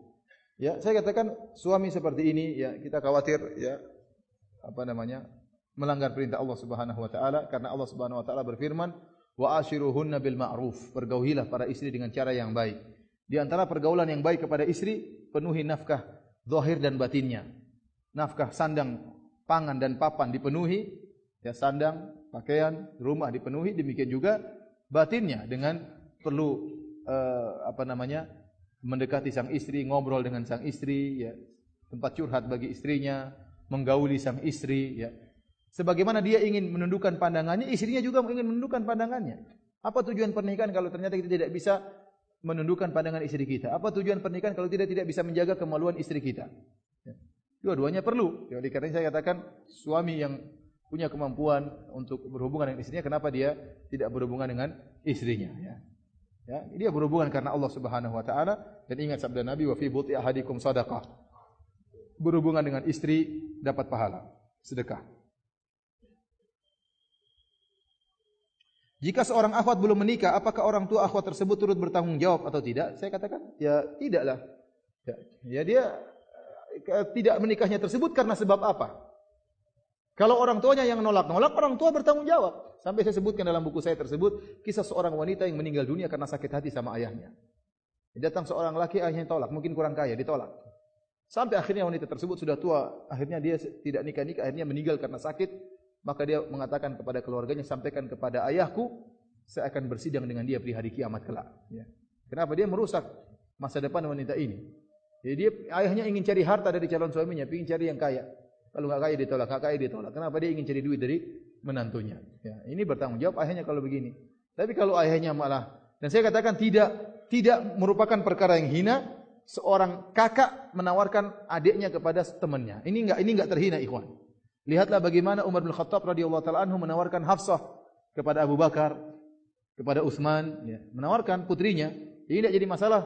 Kalau kita ada seorang yang soleh, kita bilang, ya akhi, saya punya putri. Kalau kau berkenan, kau ingin, saya bahagia kalau kau bisa menikah. Saya menjamin hubungan keluarga dengan antum. Tapi kalau kau enggak, ya enggak apa-apa. Saya tidak ingin buat engkau tersinggung atau apa. Jadi apa? Dengan kata-kata yang halus, antum dekati dia. Kemudian tertarik, boleh lihat foto anak anda, ya kasih lihat ya. Saya ingin lihat nazar dia, boleh ya. Tapi tidak merupakan kehinaan tatkala kita menawarkan adik kita atau kita menawarkan putri kita kepada orang yang soleh. Ini bukan kehinaan. Artinya seorang wali berusaha memperhatikan kemaslahatan putrinya. Ya, dengan diantaranya dia berusaha mencarikan suami bagi putrinya. Terkadang ya ikhwan, putri apalagi seorang wanita yang soleha, tidak mungkin dia mejeng-mejeng di luar. Dia di rumah, ya, dia di rumah menjaga dirinya, mungkin dia pakai cadar ya. Dia bukan seperti wanita di jalan kemudian mengumbar auratnya supaya ada yang tertarik kepada dia. Tidak. Nah, kita sebagai orang tuanya, sebagai walinya berusaha mencarikan buat apa? Buat putri kita. Dan kita dapat pahala kalau kita mencarikan suami buat putri kita.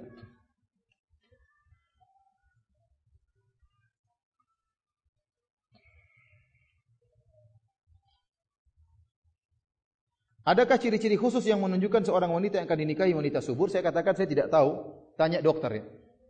Wanita subur ciri-cirinya gimana? Tapi kita bisa melihat dari sisi dia ini berapa bersaudara. Kalau wanita ini misalnya 5 bersaudara berarti subur. Apalagi 13 bersaudara.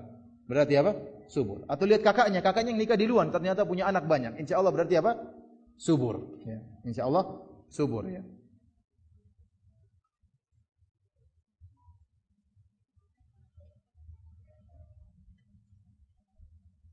Mana yang harus didahulukan? Memperbaiki hubungan badan dengan istri. Mana yang harus didahulukan? Memperbaiki hubungan badan dengan istri atau beribadah. Dua-duanya penting ya ikhwan. Ya, akhwat juga demikian. Ya. Saya kata akhwat penting menghiasi diri anti. Ya. Karena di antara tujuan pernikahan adalah menjaga kemaluan suami dan juga melindungi pandangan suami. Oleh karena seorang akhwat dituntut untuk menghias dirinya di hadapan istrinya.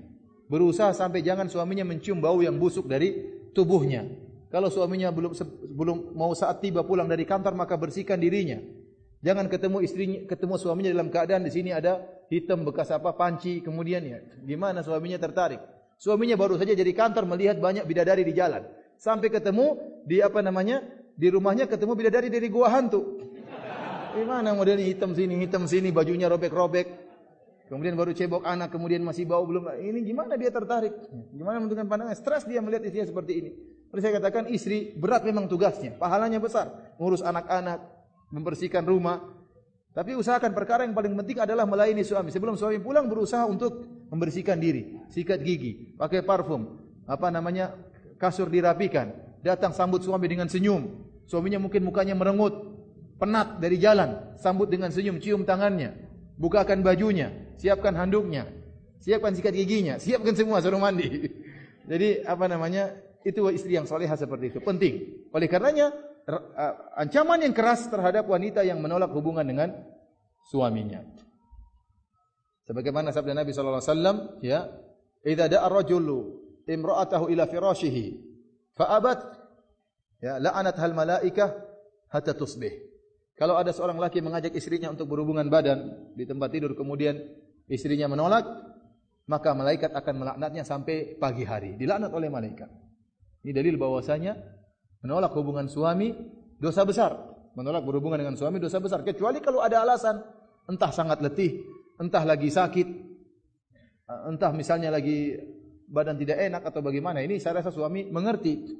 Suami mengerti. Ya.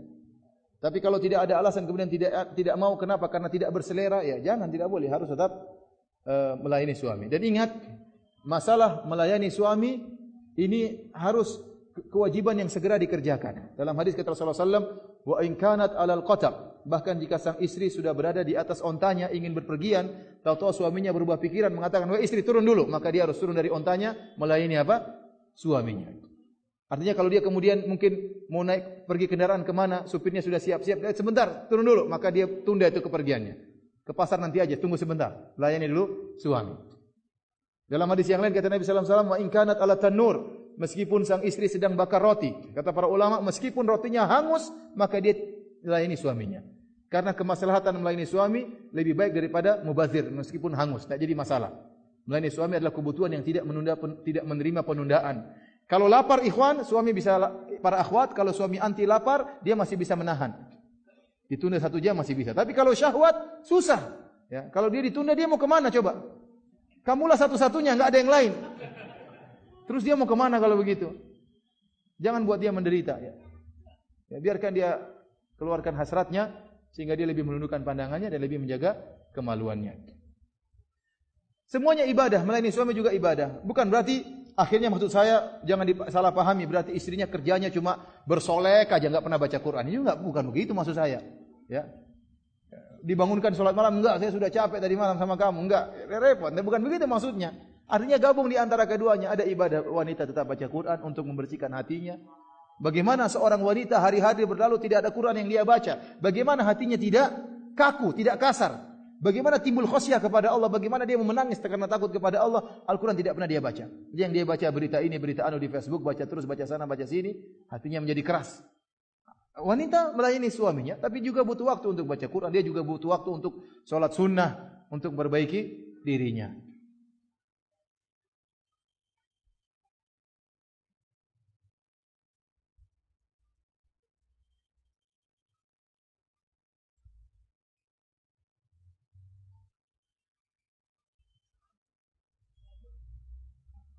Bagaimana jika ada seorang ikhwan meminta ta'aruf kepada seorang ustadz, tapi sang ustadz tersebut mendiamkan saja, tidak ta'awun.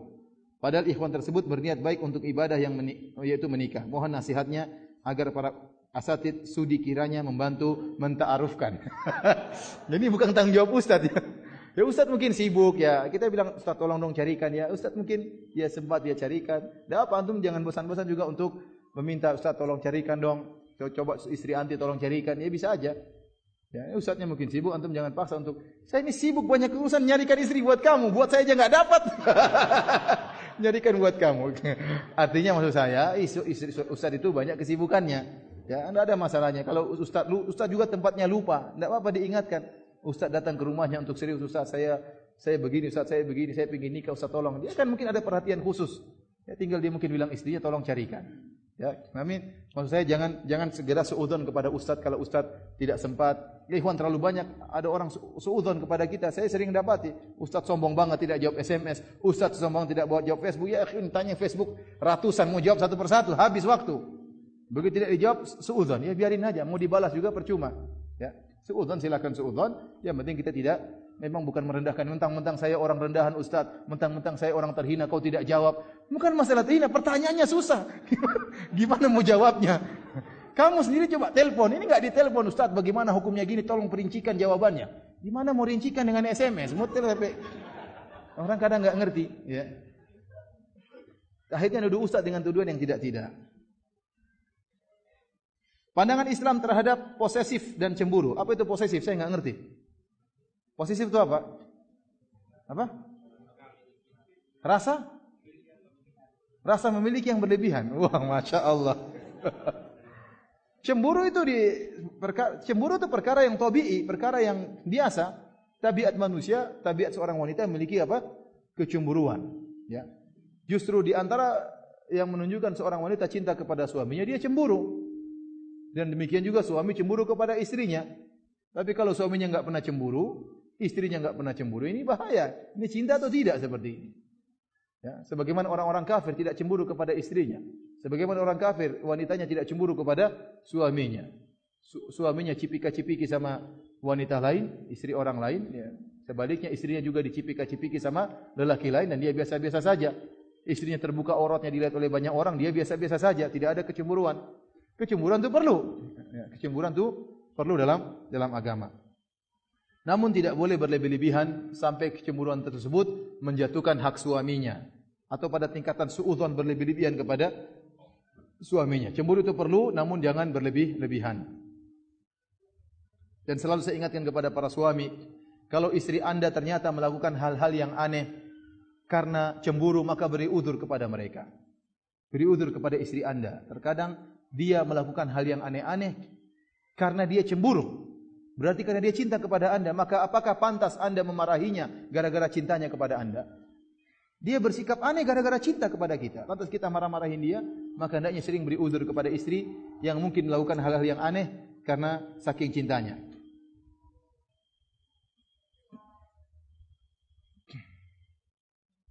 Apa hikmah bagi rumah tangga yang belum telah menikah sekian tahun akan tapi belum dikaruniai rezeki keturunan anak? Kita mengatakan demikianlah. Allah berfirman, wa yaj'alu may yasha'u aqima. Yahabu liman yasha'u inatha. Allah memberikan anak-anak perempuan, Allah memberikan anak laki-laki. Au yuzawwijuhum dhukranan wa inatha. Ada anak-anak yang ada orang yang diberikan anak laki-laki dan perempuan, ada anak perempuan saja, anak laki-laki saja, ada laki dan perempuan. Wa yaj'alu may yasha'u aqima. Dan di antara hamba-hamba Allah ada yang dijadikan mandul, ya. Tentunya ada hikmah di balik itu semua, ya. Orang-orang seperti ini saya mengajak untuk merenungkan kisah Nabi Khadir alaihissalam yang membunuh seorang anak. Maka ditegur oleh Nabi Musa, "Aqatalta nafsan zakiyatan bighairi nafsin laqad ji'ta syai'an nukra." Apakah kau membunuh seorang anak, kau bunuh tanpa ada dosa sama sekali? Sungguh kau telah melakukan suatu yang mungkar. Maka setelah itu Nabi Khadir berkata, "Ammal ghulamu fakana abawahu mu'minaini fakhashina ayyurhiqahuma tughyana wa kufra." Adapun anak kecil tadi yang saya bunuh, kedua orang tuanya adalah orang yang saleh. Saya khawatir kalau dia sudah besar, dia akan menjerumuskan kedua orang tuanya ke dalam neraka atau dalam kekufuran. Kita tidak tahu kalau kita punya anak, belum tentu kita bisa mengemban amanah untuk mendidik anak tersebut. Belum tentu anak ini menjadi anak yang saleh. Tapi husnudzonlah kepada Allah Subhanahu wa taala bahwasanya apa yang Allah takdirkan kepada kita itu yang terbaik. Namun bukan berarti kita putus asa. Silakan berobat, silakan terapi supaya bisa punya anak. Wallahu alam bisawab.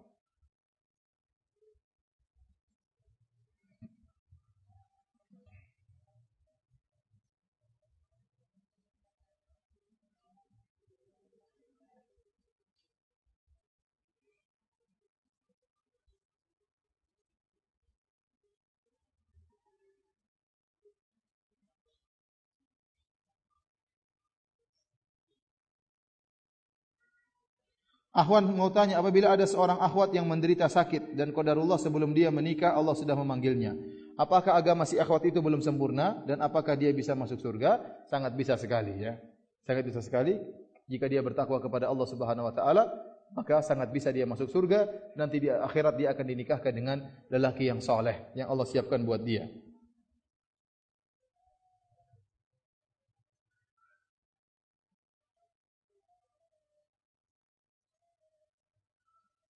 Ustadz, bagaimana tanggapannya tentang ulama-ulama salaf yang hidup membujang seperti Syekhul Islam Ibnu Taimiyah dan lain-lain? Para ulama menyebutkan ini kembali kepada apa yang dilihat oleh Ibnu Taimiyah. Ibnu Taimiyah kalau antum tanya dia akan menganjurkan untuk menikah. Bahkan dia menjelaskan tentang keutamaan menikah. Muridnya Ibnu Qayyim menjelaskan tentang keutamaan menikah. Namun kenapa dia tidak menikah? Mungkin dia tahu dia sering keluar penjara, masuk penjara. Dia khawatir kalau menikah istrinya akan bakal ditinggal. Dia khawatir tidak bisa menjalankan kewajibannya sebagai suami. Ini disebut oleh para ulama. Ibnu Taimiyah kenapa tidak menikah? Karena banyak uzur yang dia hadapi. Banyak uzur, dia sering dipenjara, dia sering dituduh, ya. Kemudian dia macam-macam yang dia lakukan sehingga dia khawatir kalau dia menikah, kasihan istrinya tidak bisa dia ayomi sebagaimana suami-suami yang lain. Tapi dia sendiri menjelaskan bahwasanya menikah itu penting, ya, menikah itu penting.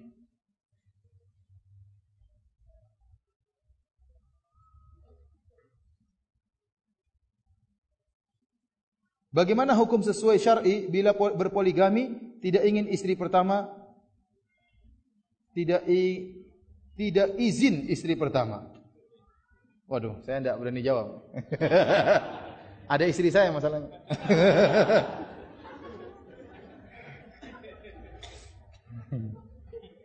Nanti itu pembahasan khusus nanti insyaallah, ya. Laki-laki saja, ya. Perempuan tidak saya ikut.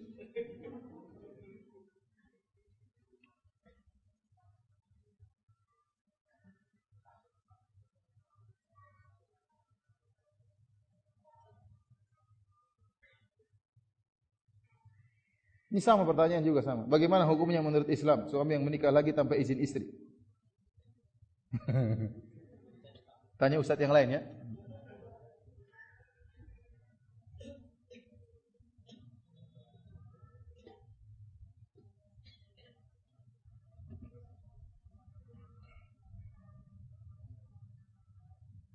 Ustadz, ana sudah ingin menikah tapi selalu ada keraguan. Takut menghambat untuk menuntut ilmu ketika sudah menikah. Mohon nasihatnya. Ya ikhwan, menuntut ilmu sangat penting dan sangat mulia. Tapi menikah tidak menghalangi menuntut ilmu. Terjerumusnya antum dalam maksiat, berpikir menghayal antum tentang hal-hal yang haram, ini lebih terhina daripada antum kemudian menikah kemudian mungkin menuntut ilmunya kurang, ya. Oleh karena seorang berusaha menjaga pandangannya, berusaha menjaga kemaluannya, itu sangat penting. Apalagi di zaman seperti ini. Apalagi di zaman seperti ini Allah berikan kemudahan rezeki, maka menikahlah. Ya, menikahlah dan carilah istri yang salehah, ya, istri yang salehah yang mendukung antum untuk menuntut ilmu. Insyaallah Allah beri berkah. Dan saya cerita saja bahwasanya justru teman-teman saya yang di Madinah yang berhasil masuk S2 rata-rata sudah menikah. Yang sudah menikah di S1 malah berhasil masuk ke S2. Kenapa dia lebih fokus tatkala belajar? Karena orang kalau belum menikah, al-bujangi, sana ke sini, pikiran macam-macam, enggak tahu ngalur ngidul. Tapi kalau dia menikah, dia biasa terlatih untuk berfokus berfikir.